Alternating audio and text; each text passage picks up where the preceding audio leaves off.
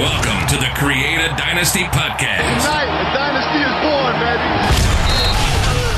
Where chasing championships never ends. This fantasy football podcast is brought to you by CreateARank.com. Follow us on Twitter at CreateARank. And find us on Facebook and YouTube. The road to glory begins now. As we discuss draft strategy, trade advice, and player evaluation to help you create a dynasty. Yes, it's a dynasty.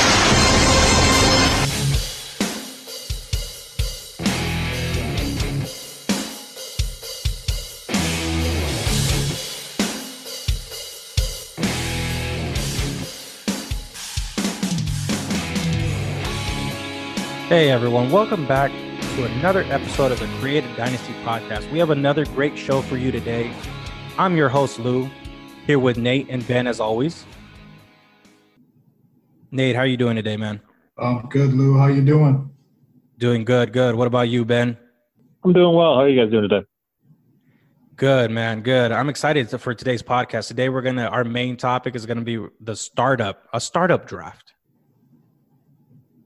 It is startup season, so I'm excited to provide some information. This will be pretty important to set yourself up for dynasty success. No, it is. And speaking of startups, like we mentioned on the last episode, we at the Create a Rank are starting our own dynasty podcast, and we finally got the positions of where we're drafting out of.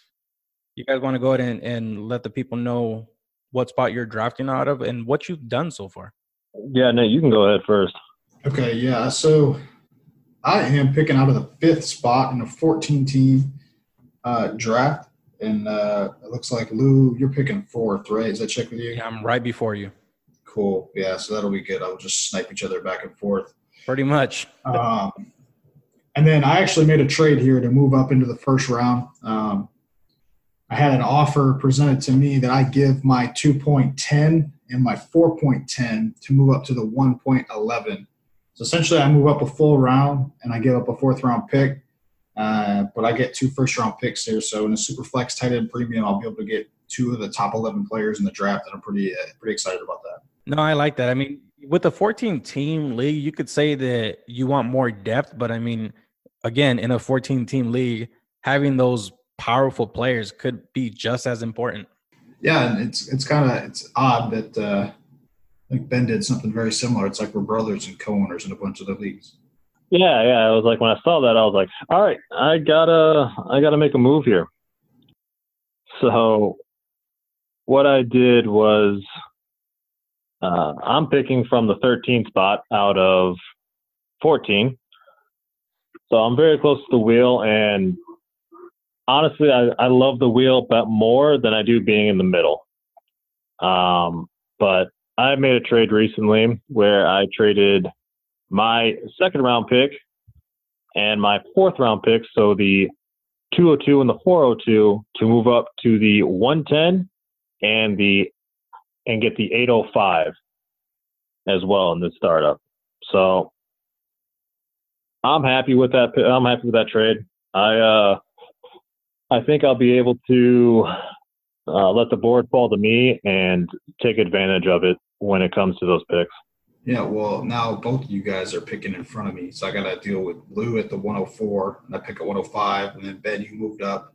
After I moved up to the 111, my little brother decides to move up to the 110 to pick in front of me there. So thank you for that, and I will try not to get sniped.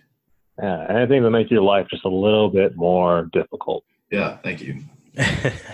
Sounds like a little brother. Yeah, he is definitely. It's all right, Ben. I'm the little brother in my family. You got to annoy the older ones. Yes, you do. So what do you guys, like a quick insight to, the fans, quote unquote, what are you guys planning to do with your first picks?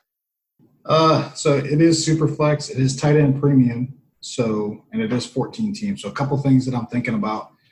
Super flex, I like to have 3 starting quality quarterbacks that I can roll every week. And my general strategy is to have 1 stud quarterback, 1 top 12-ish guy, and then go get one more quarterback that can give me some top 12 weeks. here and there as like almost a streamer, how you would with a one quarterback league potentially. And then being tight end premium as well, that's going to push like Travis Kelce, your George Kittle, your Zach Ertz, those guys up the board a little bit more, which is going to push down some of the running back and wide receiver depth. So with my first 2 picks, man, I'm going to look at the board. I'm going to see what quarterback's available at 105. And if it's not who I want at 105, I'm probably going to have to take a quarterback at 111 just so I don't miss out. I can guarantee you it's not the quarterback you want at 105. Yeah, I was going to say, I didn't want to say it because you're picking 4th, but if Patrick Mahomes is there at 105, I'm going to select Patrick Mahomes, but I doubt he makes 105. Yeah, I'm telling you, he's not going to make it at 105. See, because for me, even in a super flex, I do not make my first pick a quarterback. I don't wait as long as a 1 quarterback league, but I do wait till maybe the 4th. I just like to wait. But the fact the way this league is set up with 1 QB, 1 RB, 1 wide receiver, 1 tight end, and then 2 flex, normally you have a bigger depth as far as the wide receiver and the running back. Right. So being that you really only have to start 1, that's making me look at Pat Mahomes at the 104. Yeah, it definitely allows you to, instead of having to draft for immediate depth, I can't start Robert Woods if I draft him as my 4th wide receiver, I can't start him at my running back 2. So you might be forced to be like, well, I'm going to take a running back here so I can start him instead of having I can't start Robert Woods and rolling him through. So like you're saying, Louis, it's something where you're going to get the top player that's going to start each week, and then you're just kind of able to pick the best player amongst those flex spots and just roll with what you got. Exactly. Ben, you kind of got the same plan going? Yeah, I do. I think I like the 110. I think I'm going to probably take the best available quarterback. And then at the 113, probably just take the best player available. But I am actually extremely contemplating doing the 0 running back strategy or the 0 wide receiver strategy because we only have to start 1. So if I can get 1 decent one and then have my flexes be nothing but stud running backs or vice versa, I'm very, very, very much considering doing that. No, that's another good strategy. And we'll get into more detail. That is part of our show today. Yeah, and we're super stoked because there's no startup is built the same, right? So this one is a little unique in the fact that you start 1 quarterback, 1 running back, 1 wide receiver, 1 tight end, 2 flexes in the super flex. Some of those leagues, like we're talking about, require 3 wide receivers, 4 wide receivers, 2 running backs, 2 tight ends. So each one's a little bit unique and different. And so we'll try to provide insight on a general level for you guys. Right. So we're going to get into some news, some bargain bin again. And like we said, the startup draft strategy, prospect of the week, and the Twitter analysis for rosters. So before we get into the news, though, this podcast is brought to you by CreatorRank.com. Our brand new fantasy football website where you, the fan, can create your own set of customized player rankings. We have a great team putting out content every day in the form of articles, videos, podcasts, and more. We also offer a 20-minute one-on-one chat with our site experts, completely free for 2019. For more, follow us on Twitter at CreatorRank and check us out on Facebook and YouTube. Let's get into the news, gentlemen. So, in our last episode, we talked about how Gase really didn't care, or not that he didn't care, but he's not the one who wanted Le'Veon Bell. Now, earlier reports says that he's excited about Le'Veon Bell being there because he is on the team, which is kind of what we alluded to last week. Yeah, that's coach speak if I've ever heard it. So what is he saying here? I think what he's trying to say is I don't necessarily think he didn't want Le'Veon Bell. I think a lot of teams would want a player like Le'Veon Bell and his ability, but the price tag that comes with it. In fantasy football, running backs absolutely matter. Being able to get a high-end running back in the first round absolutely matters on a points-per-game basis and the positional advantage you'll have over other teams if you can get one of those elite guys. But in real football, the running back position, it keeps diminishing and diminishing because you pay a certain percentage of the cap to one player. Obviously it hurts the ability to give more money elsewhere and build up other positions that might be more impactful or more important. So I kind of expected Jets interim GM / head coach Adam Gase to say this after all that news came out, so we can kind of try to mend the fences. But it sounds like he wanted the player, but he may not have wanted the price tag. Yeah, no, I agree with you, Nate. And I think it's 100% coach speak and him him realizing like, oh, what I said before can be taken way out of context. Yes, I like Le'Veon Bell, when in all reality, like he likes the guy, he just doesn't like the price tag that they came along with. So I think he's just backtracking a little bit. Yeah. Right. No, I agree. So Julian Edelman signs a 2-year extension. Do you guys think he's a trade candidate, or is he someone you're keeping on your team? Like, so you're asking, is he a trade candidate on my fantasy team or for the Patriots? No, for fantasy, for your dynasty team. I personally would buy Julian Edelman in this last couple of years with Tom Brady and ring that until you get as much out of it as you can. Because I don't know what trade value you're going to necessarily get for a 32-year-old wide receiver who's quarterback. I mean, granted, Tom Brady is the greatest of all time. He doesn't have much road left. So I could see him being where just if you got him, hold him, and you should be able to get some solid wide receiver 2 production this year. So what about for a rebuild team? Stay away. Yeah, I'd flip him. If he's on your team and you're rebuilding, I'd flip him for as much as you can get. And what do you think you can get for him? For, like you said, he's aging. If you're a contender, he's a good wide receiver because he's going to be consistent. Right, yeah. But if you're trying to trade him away because he may be hurting your team because he may win a few games here and there. Yeah. Ben, how do you feel about his value in a rebuild? I mean, what would you be trying to get back for Julian Edelman? What would you say, like a 2020 second? Yeah, somewhere in there. Probably a second, and or if not, probably got to get 2/3 or just a young player in return from the contender team. Yeah, if you're 100% in a rebuild and he's on your team, I'm throwing him on the block right now and saying, hey, come get him. And it's going to depend, too, because you got to analyze your league and understand who needs what. If your contender team that you're trying to trade with is short a wide receiver 2, it's going to obviously be worth more to him than the contender who's short a running back 2. So just be aware of what your league is made up of and who owns what so you can maximize the value for Julian Edelman. Yeah, and this may be one of those ones where you trade to one of those players who are on that playoff push. They're trying, so you may not be able to trade him right now, but stay active throughout the season because you will be able to trade him at some point. Yeah, and that was something we talked about last week too with N'Keal Harry. Obviously, the Patriots spent a first-round pick on him, but Louis, you alluded to it last week, is that Patriots offense is not something that you just walk into and dominate. It's something where you're going to have to take your lumps, and if it takes N'Keal Harry a couple weeks to get his legs under him, that value for Julian Edelman should go up while Tom Brady is winning football games by throwing the football to Julian Edelman.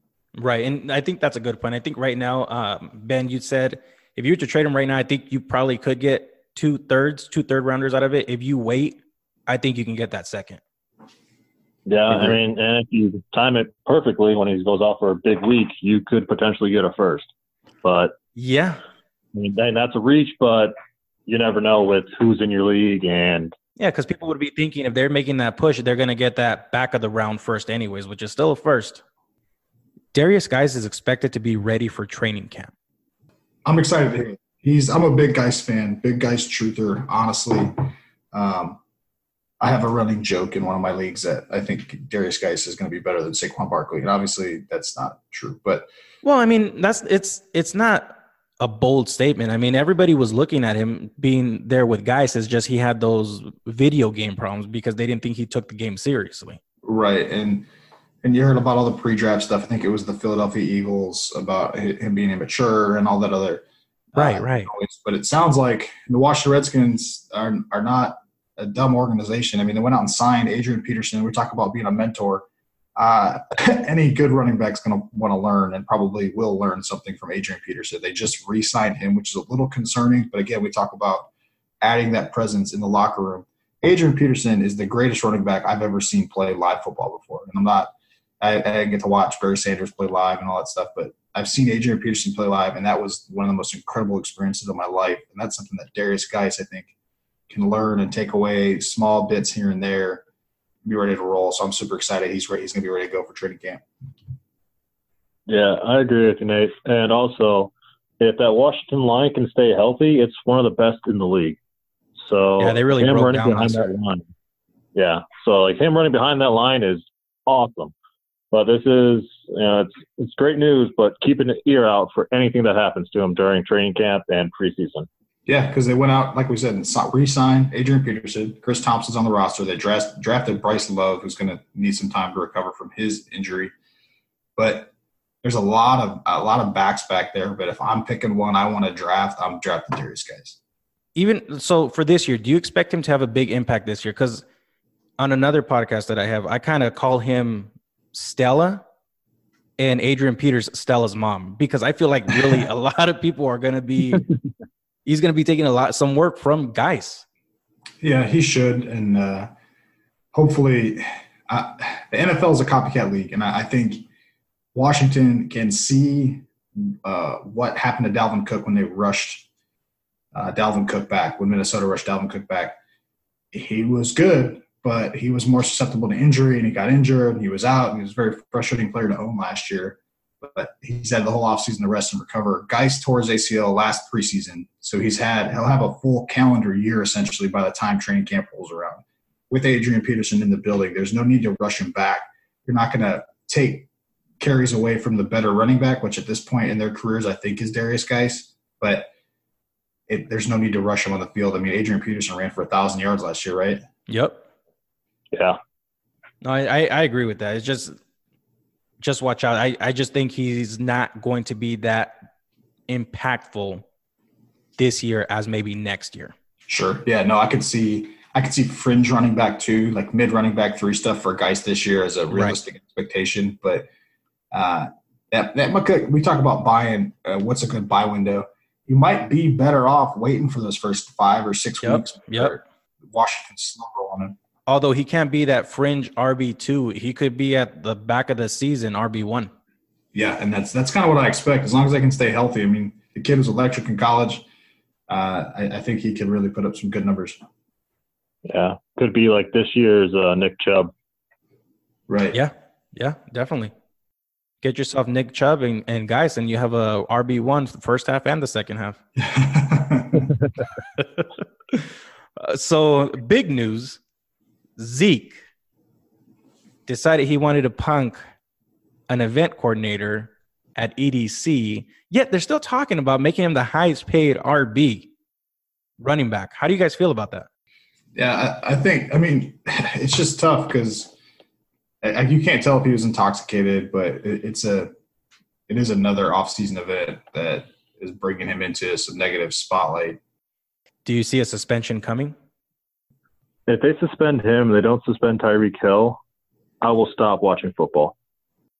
I don't think that there's a suspension coming.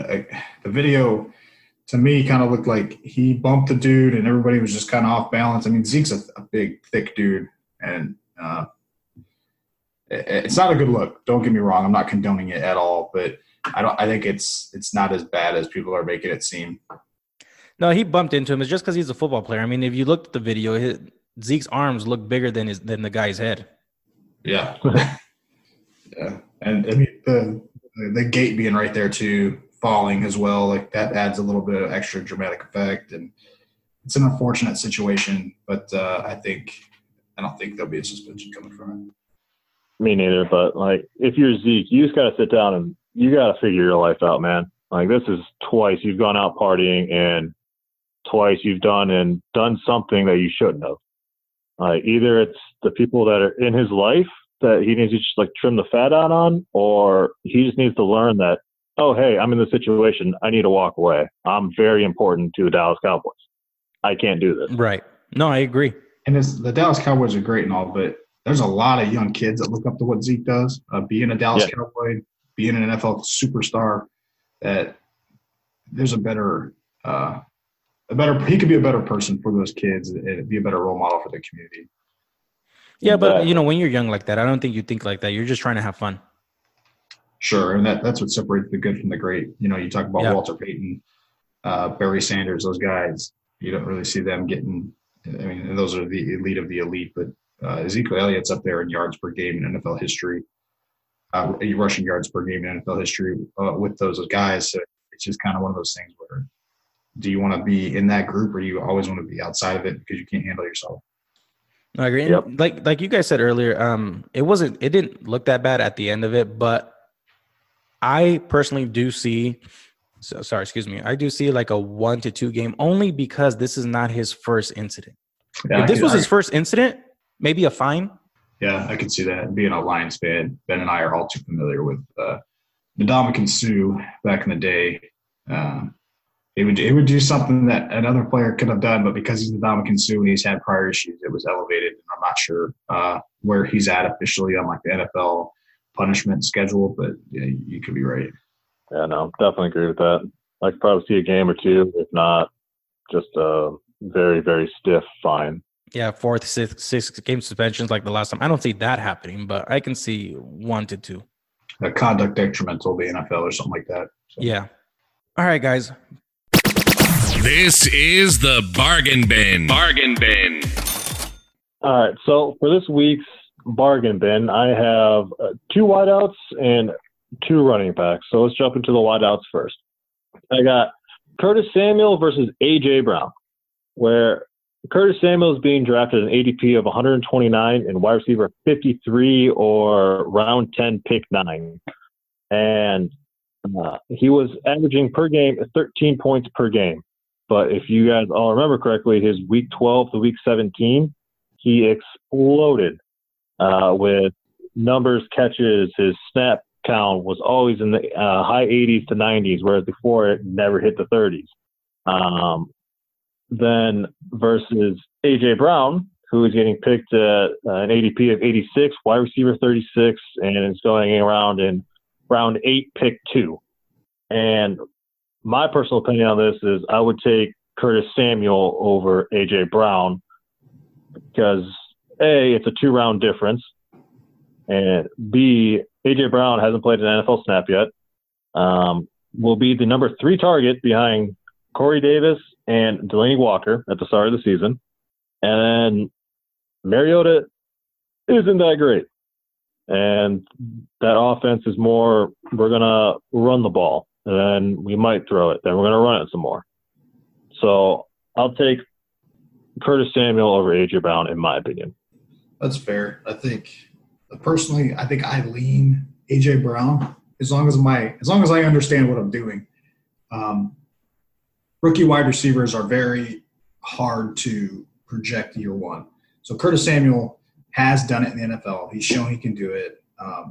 He has another weapon in this offense at wide receiver with DJ Moore. He's got Christian McCaffrey in the backfield and Cam Newton. So there's a bunch of weapons on that offense. But personally, I think I lean A.J. Brown just because I think A.J. Brown might be a more talented wide receiver than Corey Davis. I know that Delaney Walker is getting up there in age, and we talked about it on episode 1 that this is make or break for Mariota. Either he hits and A.J. Brown's stock goes up, or he misses and the Titans draft a quarterback and A.J. Brown's stock goes up. So that's kind of how I lean, but that's just my personal preference. I don't think you're really making a bad decision either way. No, not at all. And Nate, I actually tend to lean your way just because in a dynasty, especially at this spot, I'm looking at what could be for the future, not what is maybe this season. Yeah, right. And like you said, it's dynasty. So if this is redraft, I'm taking Curtis Samuel every time, but it's not. It's dynasty. So I will take the risk, assuming I've built my wide receiver core a certain way before this, where I can wait a little bit. Then I think I'll take AJ Brown. I mean, the only reason why I'm really leaning Samuel is year 3 in the NFL usually means to be big production levels. And I can get that now with Curtis Samuel, or I can wait another 3 years for AJ Brown. So if I can do that and get more depth piece for 2 more rounds, maybe, if I'm slacking on running back, or if I haven't got my tight end yet in the 8th and 9th round, I can do that. And then I can take my wide receiver, who will be my flex play, and he's going to year 3 where he really killed it at the end of the year. So he's could possibly, carry that forward into the 2019 season. No, he very well could. And for me, I think they drafted DJ Moore to be the guy, but Curtis Samuel could very well be the guy to take over. Yeah, I like it. All right. So my other one is the running backs. And I have Aaron Jones versus Tariq Cohen, a little NFC North matchup. Interesting, yeah. So Aaron Jones is drafting at an ADP of 33, RB 14, and going around the third round, 10th pick. And on a per game basis, he was scoring around 14.3 points a game while playing 12 games. And he finishes running back 24 while only playing 12 games. If then Tariq Cohen is getting drafted at an ADP of 54, RB 23, or around round 5, pick 7. He is going at a 14.6 points per game, mostly because of his receiving numbers, but that's his role in Chicago's offense. So in this matchup right here, I would go with Tariq Cohen because it's 2 rounds later and he's scoring you more points per game and in a better offense. Yeah, I think you hit the nail on the head, man. Especially in a PPR format, I'll take Tariq Cohen. Yeah, they drafted David Montgomery, but David Montgomery cannot do the things Tariq Cohen could do as well. Like David Montgomery can catch the ball. Tariq Cohen is very, very good at catching the ball and being open in space. Because I think you compare Tariq Cohen with DJ Moore. You know, Aaron Jones going 33, DJ Moore going 37, Cooper Kupp going 40. You know, maybe Brandon Cooks makes it to you. He's going at pick 28. So if I could grab one of those guys and pair him with Tariq Cohen, I'd feel a lot better about that. And the Green Bay offense is yet to be seen what they're going to do with the new OC. Aaron Rodgers getting towards the end of his career. Not that he's declining at all, but it'll be interesting to see how that Green Bay offense goes and what they want to do. But give me Cohen here. So I'm going to have to disagree with you guys just for my philosophy because, I mean, you have a guy who is 5'6", 181 pounds, and then a guy who is 5'9", 208. I see your guys' point. I really do. I just feel like Aaron Jones can be a 3-down back versus Tyreek. You know what he's going to do. Sure. I don't disagree with you, man. I think Aaron Jones, if he's given the run, Aaron Jones could have a top 12, top 15 season for the next 3 years or so. There's a lot of question marks to me whether he can provide that receiving floor that Tariq Cohen does each week. No, I agree with that. It's just I think for me, I'm willing to take the chance on what what we predict Aaron Jones can do.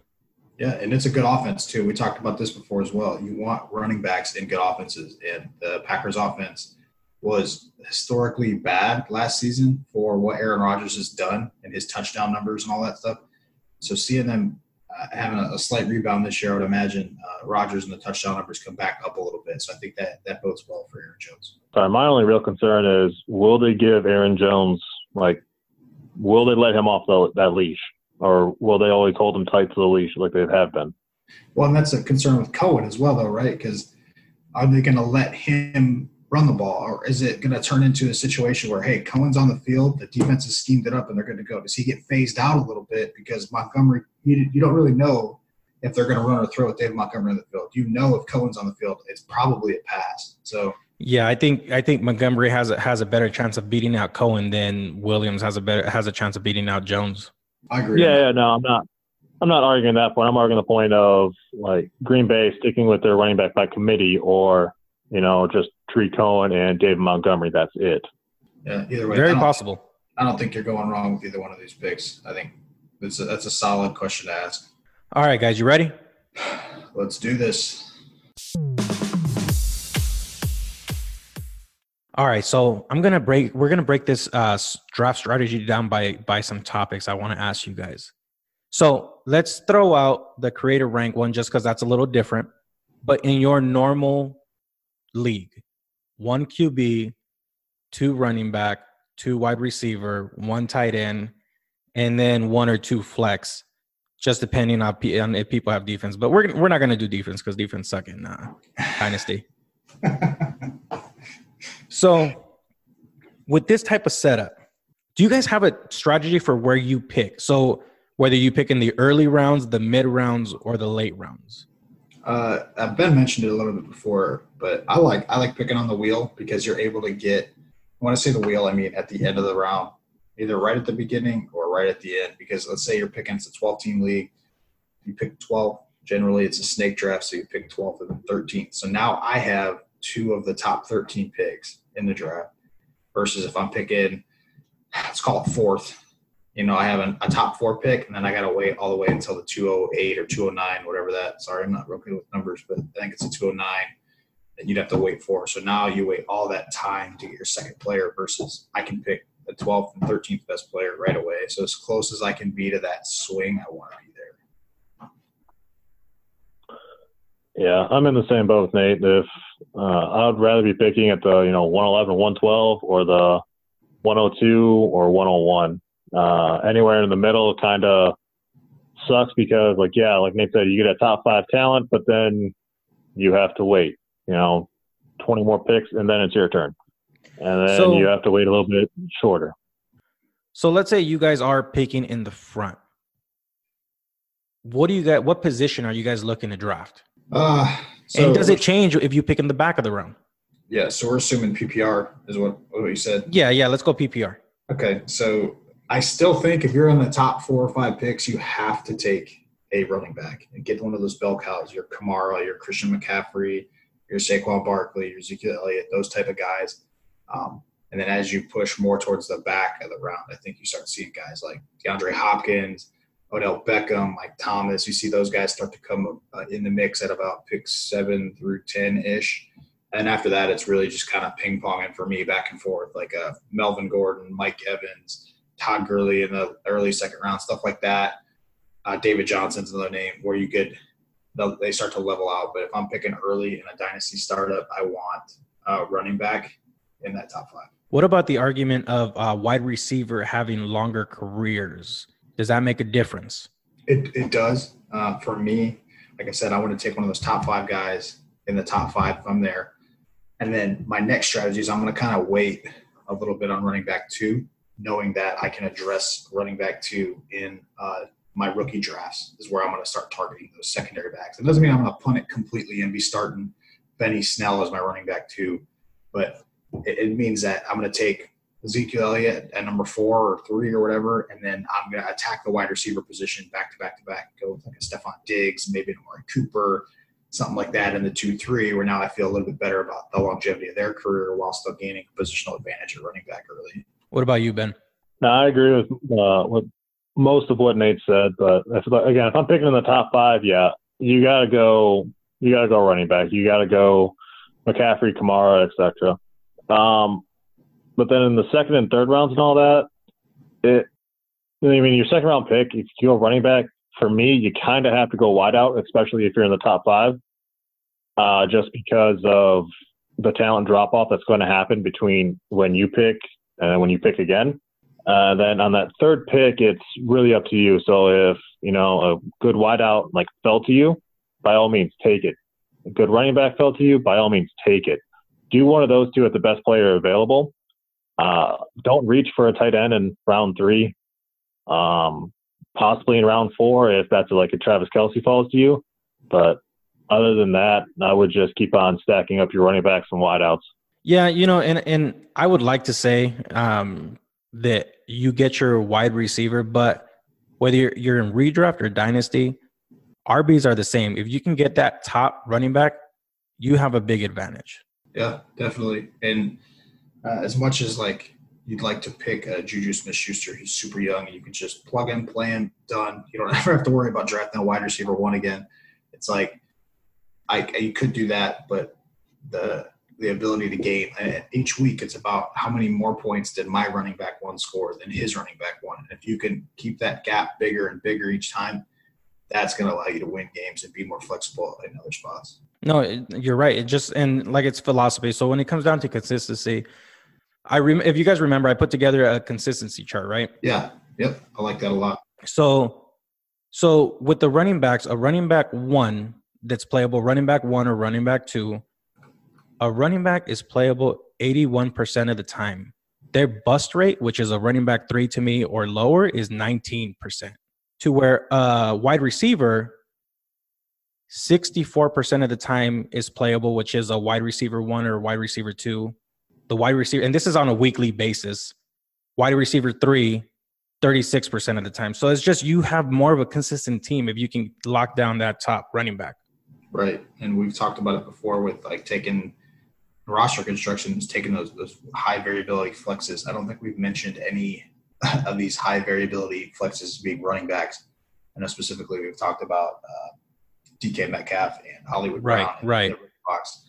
So you're hitting the nail on the head. If you want to add, you want to be stable at top, and then in your flex spots, you can add some of that. Like, okay. Yeah, mind you, top 5 running backs, 92% of the time. Exactly. All right, so let's say when you're drafting, how do you guys draft? Do you guys draft just by looking at a basic ranking, or do you guys try to draft in tiers? And by tiers, you have your running backs, your tier 1. Let's say it's going to be Saquon, Zeke. Who else do you guys have in there? I throw Kamara in there personally, and Christian McCaffrey. Yep, Christian McCaffrey. So that's tier 1. The other running backs would be tier 2, and then same thing with wide receiver. You have Hopkins. I mean, you just depending on what you like, but Hopkins, OBJ, Devontae Adams, Michael Thomas, and then the ones below that is wide receiver too. So what do you guys look at? So for me personally, early in my fantasy football career, I fell into the trap and let ESPN work and going off of their Q list, which is not the greatest. I don't know exactly how those guys produce their list, but I suggest that you take the time and there's plenty of tools out there. An Excel sheet. Actually, we're going to have a tool on the website, Create a Rank, to go ahead and throw your rankings up there and decide who you want where. And so I draft in tiers when I draft because it allows me to see if something is worth a trade, if I can make a move. Because if I'm okay with a player in tier 3 and there's 6 players there that I like in tier 3 and somebody offers me a trade to move back 5 spots, I know I'm still going to get a player in my tier and I'm going to gain whatever capital that they just traded me to move up. So I kind of draft in tiers just to make sure I'm still getting value and potentially gaining more draft capital later. I mean, it's smart. It's something that I do as well because, again, me and Nate co-own teams and have been for a long, long time. But another thing I like is, and it's like kind of harder to do in the earlier rounds, but in rounds like 6 and beyond, you can kind of tell like, hey, this is where, this person is going to draft. If they're going to draft a running back, wide out, or a quarterback just based on what their roster is. So you can kind of like base your picks around that. Let's say you're picking at the 5 spot and the guy in front of you at the 4 spot has been going wide receiver heavy and he's up to pick next. And so you can kind of like tell that, hey, he's going to go running back here. And you can, base your picks off of that. So you can either, try to move up ahead of him to go get the running back that you want before he picks it. Or, you can move back and based on other teams behind you, if, they don't need a running back or a wide receiver, you can move back behind those teams and gain that capital and still get the player you want and, your separate tiers that you have and you made. Right. That's smart. The only thing I've been burned by that once or twice. It's not too common because there is some hesitancy to trade startup picks. But I've been burned because I'm like, man, this guy hasn't drafted a quarterback yet. It's super flex. He has to take a quarterback here. And he ended up trading out to some. So I'm sitting there eyeballing a running back, the pick right after that. I'm like, cool, I'm going to get my guy. I'm good. Well, he trades out and a different team moves up who already has a quarterback. So I'm like, so I end up getting sniped on that. That's very, very rarely does that happen, but that's a very solid strategy, Ben. It's trying to figure out what do these other teams have around me? What can I expect? Who's going where? Who needs what? And that way you can decide, you know what? I do need to move up. Like I've been drafted wide receiver heavy. So are the 2 teams in front of me. I need to get ahead of these 2 guys. How am I going to do that? No, those are good points. And like you said, Ben, I think tiers is more beneficial later in the rounds more than in the beginning because, I mean, you really at the beginning, you can just kind of go based on rankings and what you like. But those tiers, I think, are more beneficial later in the rounds. Yeah, for sure. Because once you're at the top, really, are we really going to be splitting hairs between Saquon Barkley and Zeke Elliott? You're probably exactly. Either one of those guys. So it's not like, each week you're not going to tell me Saquon's going to outscore Zeke every week. It's going to flip-flop back and forth. They're going to be within 20 points at season's end. So yeah, like you're saying, Lou, you probably have like a top 20 list that you're rolling with, and then you got tiers after that. So. Yep. So next, and probably the funnest thing about Dynasty is trading startup picks. So is there a strategy that you guys in trading for picks as far as, because so in Dynasty, you have two different ways of drafting. You draft with rookies already in it, or you do two separate drafts, one with the players that are existent in the NFL and then with the rookies. So is there any strategies you guys do with the startups and with rookie picks? Ben, why don't you cover the rookies having a separate draft? I know you're really into that. Yeah, I'm more of a fan of like having your startup draft with all the vets and then having your rookie draft. Personally, because you can kind of like punt a position. So let's say you're picking, number 12 out of 12 on your team, and hopefully your rookie draft order is going in reverse. So if you pick 12, you have the number 1 pick in the rookie draft. So you can kind of use that knowledge to be like, okay, hey, I know I'm guaranteed a Josh Jacobs and N'Keal Harry, or if it's super flex, a Kyler Murray. So I can kind of punt my, running back 2 or my wide receiver 3 and build up my depth in other areas. But I also get the reasoning for having rookies in your startup draft, so that doesn't happen, and Nate, you can cover that more.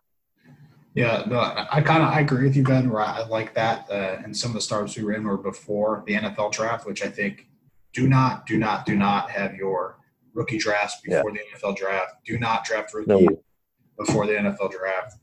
Things change. Hakeem Butler was in the talk to be the 101, and now he's falling into the mid to late round of rookie drafts. Do not be the guy that spends the 102 on Hakeem Butler when you could have gotten him for the 206. I will say adding the rookies into your total startup draft is a game all in itself. You have to be aware, like we talked about a little bit earlier with A.J. Brown, it's going to take those guys a little bit to break out. So drafting them a little bit higher could hurt you in the short term, but it might help you in the long run. But you can't forget about the rookies either, because if you go and just get a whole bunch of vets, now you have nothing on the up and coming in your stable ready to go in a year or two when, you could draft an Alshon Jeffrey now who's probably got a year left of good football before it really starts to go downhill. And if you don't have anybody to come in and step in and replace him, you're immediately back to square one where you're depending on a rookie wide receiver in the 2020 class to replace a starter for you. So how do you guys feel about trading in those drafts? Are you guys usually the aggressor in trading, or do you wait for someone to come to you with the trade? It depends. I hate that answer, but it depends. You got to try to know your league mates. You got to try to know what they want, how their roster construction is looking. And I would say make a deal if it makes sense for you. Sometimes it's going to fall in your lap, but you should always be trying to figure out, hey, this is Dynasty. So what move can I make to make me better now? What move can I make to make me better next year and the year after that? And so on. So only you really know your team and the blueprint you have. So if that's going to include, hey, I need player X or player Y or pick this, then go ahead and try to make that move and be aggressive. Yeah. And I'm more conservative when it comes to trading my starter picks, only because sometimes it can hurt you in the long run.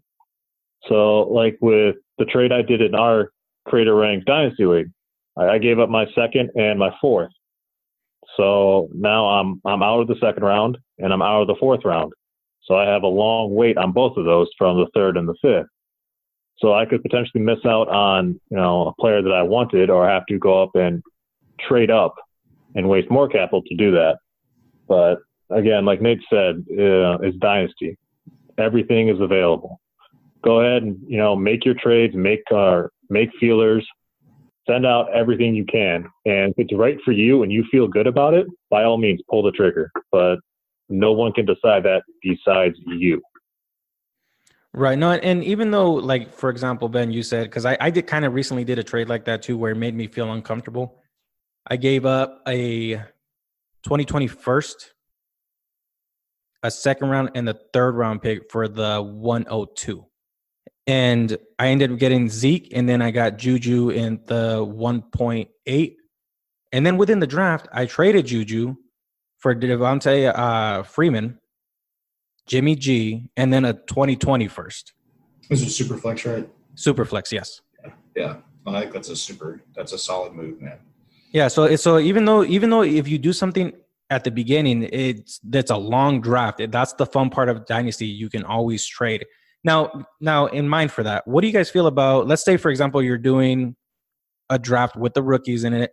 How do you guys feel about trading and asking for a friend a 2020 first to get into the first round of your startup draft? That's totally fair. But I think we talked about this before too. We try to talk about it with Prospect of the Week, is understanding what that's going to be. What is that pick worth? Looking at the 2018 class, I think you wanted to try to get your hands on Saquon Barkley, right? And so if you're doing a startup and somebody's going to throw in a 2018 one, you know you had at least a lottery ticket potential to get Saquon Barkley, who is the most often the 101 in all of these formats. So understanding what that is worth, and that's what we're trying to do on this podcast, is help you guys understand what these picks are and who they could potentially be to see if it is actually worth it for you. Yeah, see, for me, I think I approach it a little differently. I don't mind giving up the 2020. Yes, I do understand. And that's one thing, like you said, Nate, you have to understand what you're giving up. Right. I know I'm giving up a possible Saquon Barkley in 2020, but if that's my plan, and let's say Saquon Barkley decides he wants to stay in college another year, right? Yeah, no. I know that in a startup draft, I'm getting somebody for that 2020. Yeah, and it's draft picks bust at pretty large rates, alarming rates. So if you can get a bona fide stud in the NFL now who has done it and shown you has done it, I would make that trade every time over again. If you're asking me if I want to, like, I think your deal, dude, with a 1, 2, and a 3 for 2020 to move up and get Zeke. Like, are you kidding me? Yeah. And then you were able to recoup the 1 by trading Juju later for, in Superflex, a quarterback and another first-round pick. Like, I think that's solid, man. Well, thank you. Well, just put that in the creator rank draft and we'll be okay. All right. When you guys are drafting, does age play a factor in a startup draft for you guys? So for example, let's say in the second round, you have James Conner and David Johnson. David Johnson is going at the 2.6, so the second round with the 6th pick. James Conner second round with the 9th pick. Conner is 24. David Johnson is 27.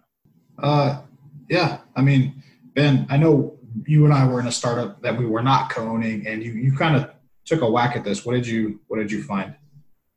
I'm kind of confused on what you're talking about there, but so, last year we had a startup, you and I, in the league. It was 1 quarterback. You elected to go with a lot of younger guys, right? Oh, yes. So in that draft, I elected to go, which in hindsight, it's 2020. I elected to go with young, promising talent that I thought would do well in years to come. So year 1 was very, very rough for me. But year 2 is looking a little bit more promising because I have guys like DJ Moore, Pettis, Allen Robinson, Alvin Kamara, Carson Wentz, all on my team because I kind of forewent the older players to go get those younger guys. But age does play a factor in most draft picks that I do make, but only if that age is around like 28 to 29. Because once they hit like 30, their value decreases rapidly unless they're a quarterback. And that's my big thing when it comes to like age and football players. What about, like, for example, this example with the running backs, David Johnson and James Conner? Like, for me, I have David Johnson ranked higher in a redraft, but James Conner, you can use him for a lot more years. You're not wrong, but you can still have David Johnson for 2-3 years, and then you could potentially sell him during the offseason, to either get another stud player or to get a pick for him. And while I agree, James Conner is younger and you get, 6 years before he's 30 instead of 3 years, it's all the variables of looking 3+ years ahead in Dynasty can kind of mess you up if you slip up somewhere, because that's a long line of variables you have to get perfect for it to work out. Right. I think something that we talk about a little bit in the dynasty community is a 3-year window. Finding players that can help you for a 3-year window. That doesn't mean throw away the 4th year or the 5th year, but that means, hey, if I got to make a move, like this specific instance with James Conner and David Johnson, I lean David Johnson here. Yes, he's 27. I have him for 27, 28, and 29 for my next 3-year window of trying to win a championship. And, hey, if his 29 season rolls around and my team is not contending, I'll sell him because he's got another year left, and I might be able to get good value for him in return. Yeah, and then you can even subtract a year off, they say, the tires, because he was injured for a whole year, not with his knees, not with his feet, but with his wrist. So he has a little bit less tread on the tires, so to say. Yeah, no, for sure. He's not.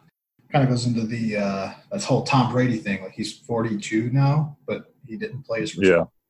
So it's just something where it extends the career. Aaron Rodgers, same way. So.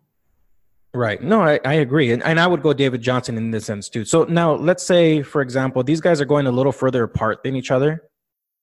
You have a Julian Edelman. And now by this time, you've already pretty much established your starting lineup.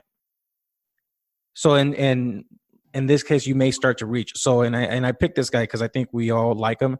So Julian Edelman with the 11th round 3 pick at age 33, or Deebo Samuels in the 15th round with the 9th pick at age 23. Yeah, it's that quintessential.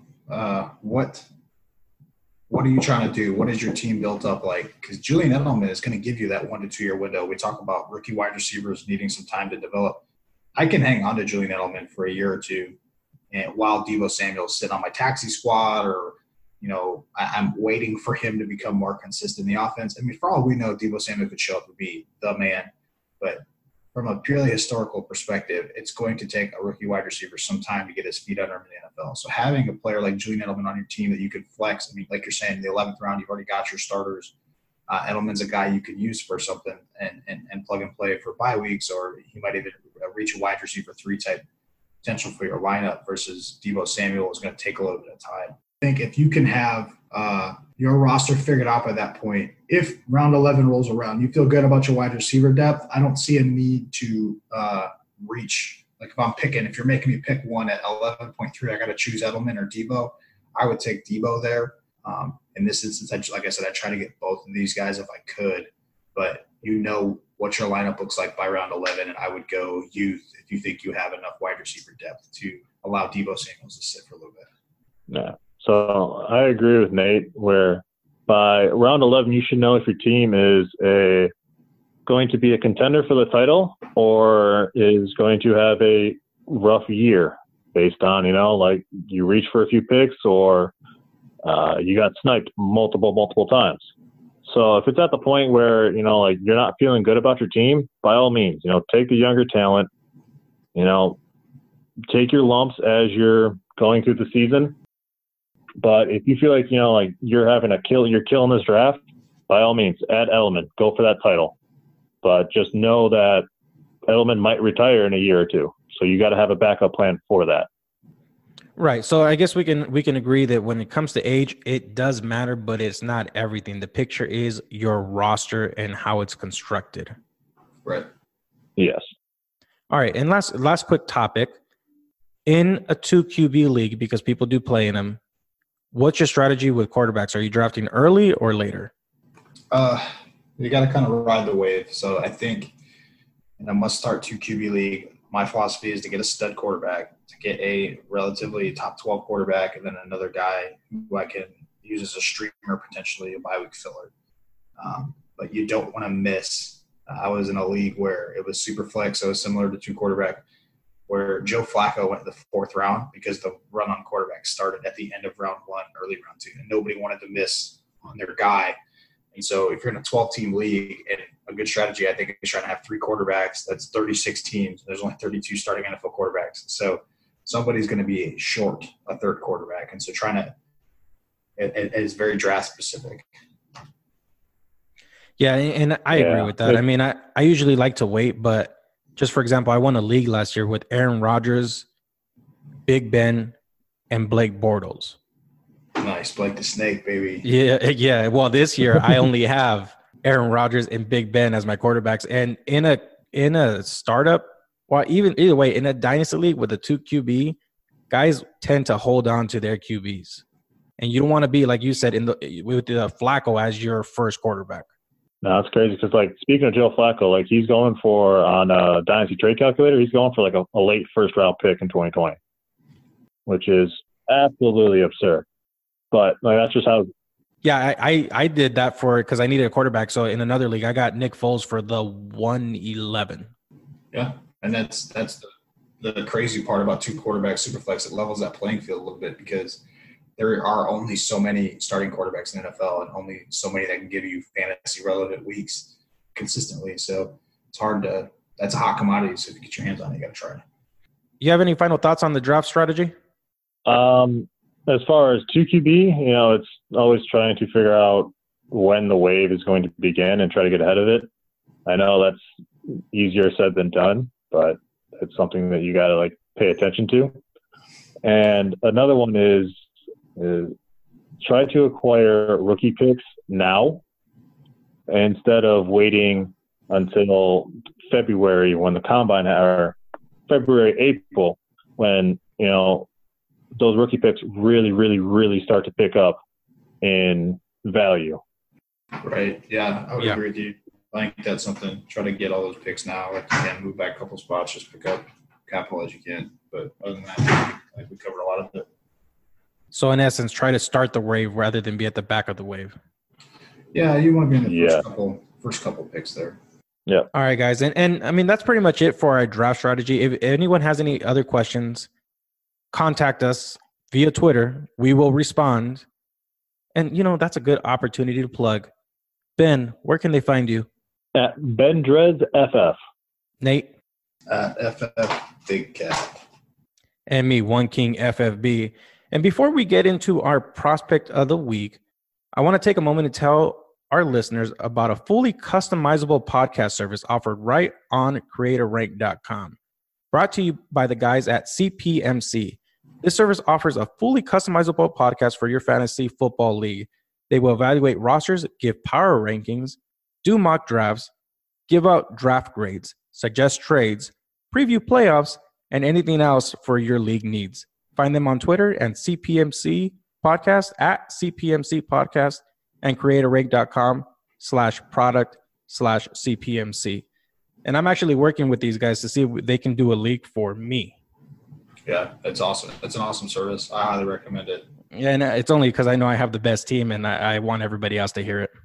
Well, yeah, that's why I did mine too. And now, the prospect of the week.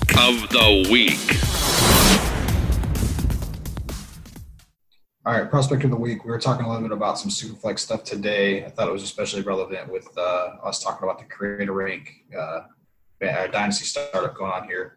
So prospect of the week, look at a quarterback this time, Justin Herbert, senior from Oregon. Everybody wants to talk about Tua Tagovailoa and Jake Fromm from Georgia, but Herbert was one of the hottest prospects coming out of projected to be in the 2019 class. He ended up deciding to go back to school for his senior year and should see himself catapult up the boards in the 2020 class. He is a big dude. He is like 6'6", 230. He's actually pretty athletic for his size and frame. He was the full-time starter last year for the first time as a junior. Played in all 13 games and some key stats that he's across his career. He's thrown for over 7,000 yards in just 29 games. That's good for 8.2 yards per attempt. He's thrown for 63 touchdowns, only 17 interceptions, and a quarterback rating of 151.3, which is pretty dang good for only 30 games. So over 2 touchdowns a game is pretty good. Teams that he might end up slipping to. It's kind of a weird landscape right now in the NFL with a lot of teams getting their guy either last year in the 2018 draft or this year in the 2019 draft. That we're looking at teams like Detroit, New Orleans, Tampa Bay, New England, Miami, Pittsburgh, Cincinnati, Tennessee, Jacksonville, Chargers, and Oakland. And a lot of those teams are contenders but have older quarterbacks. So seeing a guy of his caliber end up going to one of these better teams, let's say it's the Los Angeles Chargers. They have a lot of good stuff in that offense. They're going to be picking in the 20 to 32 range, where Herbert might not be the first quarterback off the board, but a lot of these teams that are going to finish poorly don't necessarily need quarterbacks at this time. So it's going to be interesting to see how that shakes out. But Herbert can find himself in a very nice spot on a very decent roster and can produce pretty early. Yeah, that's pretty big. 29 games with a little over 7,000 yards. Yeah, so he's still got another year left. He threw for over $3,000 last year, so he'll probably finish with over 10,000 yards in his career, which is pretty impressive. Does he provide rushing yards? Yeah, so his rushing stats, let me scroll to his rushing stats. He last year had 71 carries for 166 yards and 2 touchdowns, but across his career, he's got 510 yards rushing and 9 total touchdowns. So not bad. Yeah, across 30 games, he's got 9 touchdowns is not bad. So enough of a floor to keep the defense honest. And this guy was talked about being the 101 ahead of Kyler Murray and ahead of Dwayne Haskins before he returned back to Oregon. So Yep. So we'll see what he decides to do. He has to come out after this year, but another good strong year for him should catapult him into the first round. All right, guys, let's get into our roster analysis.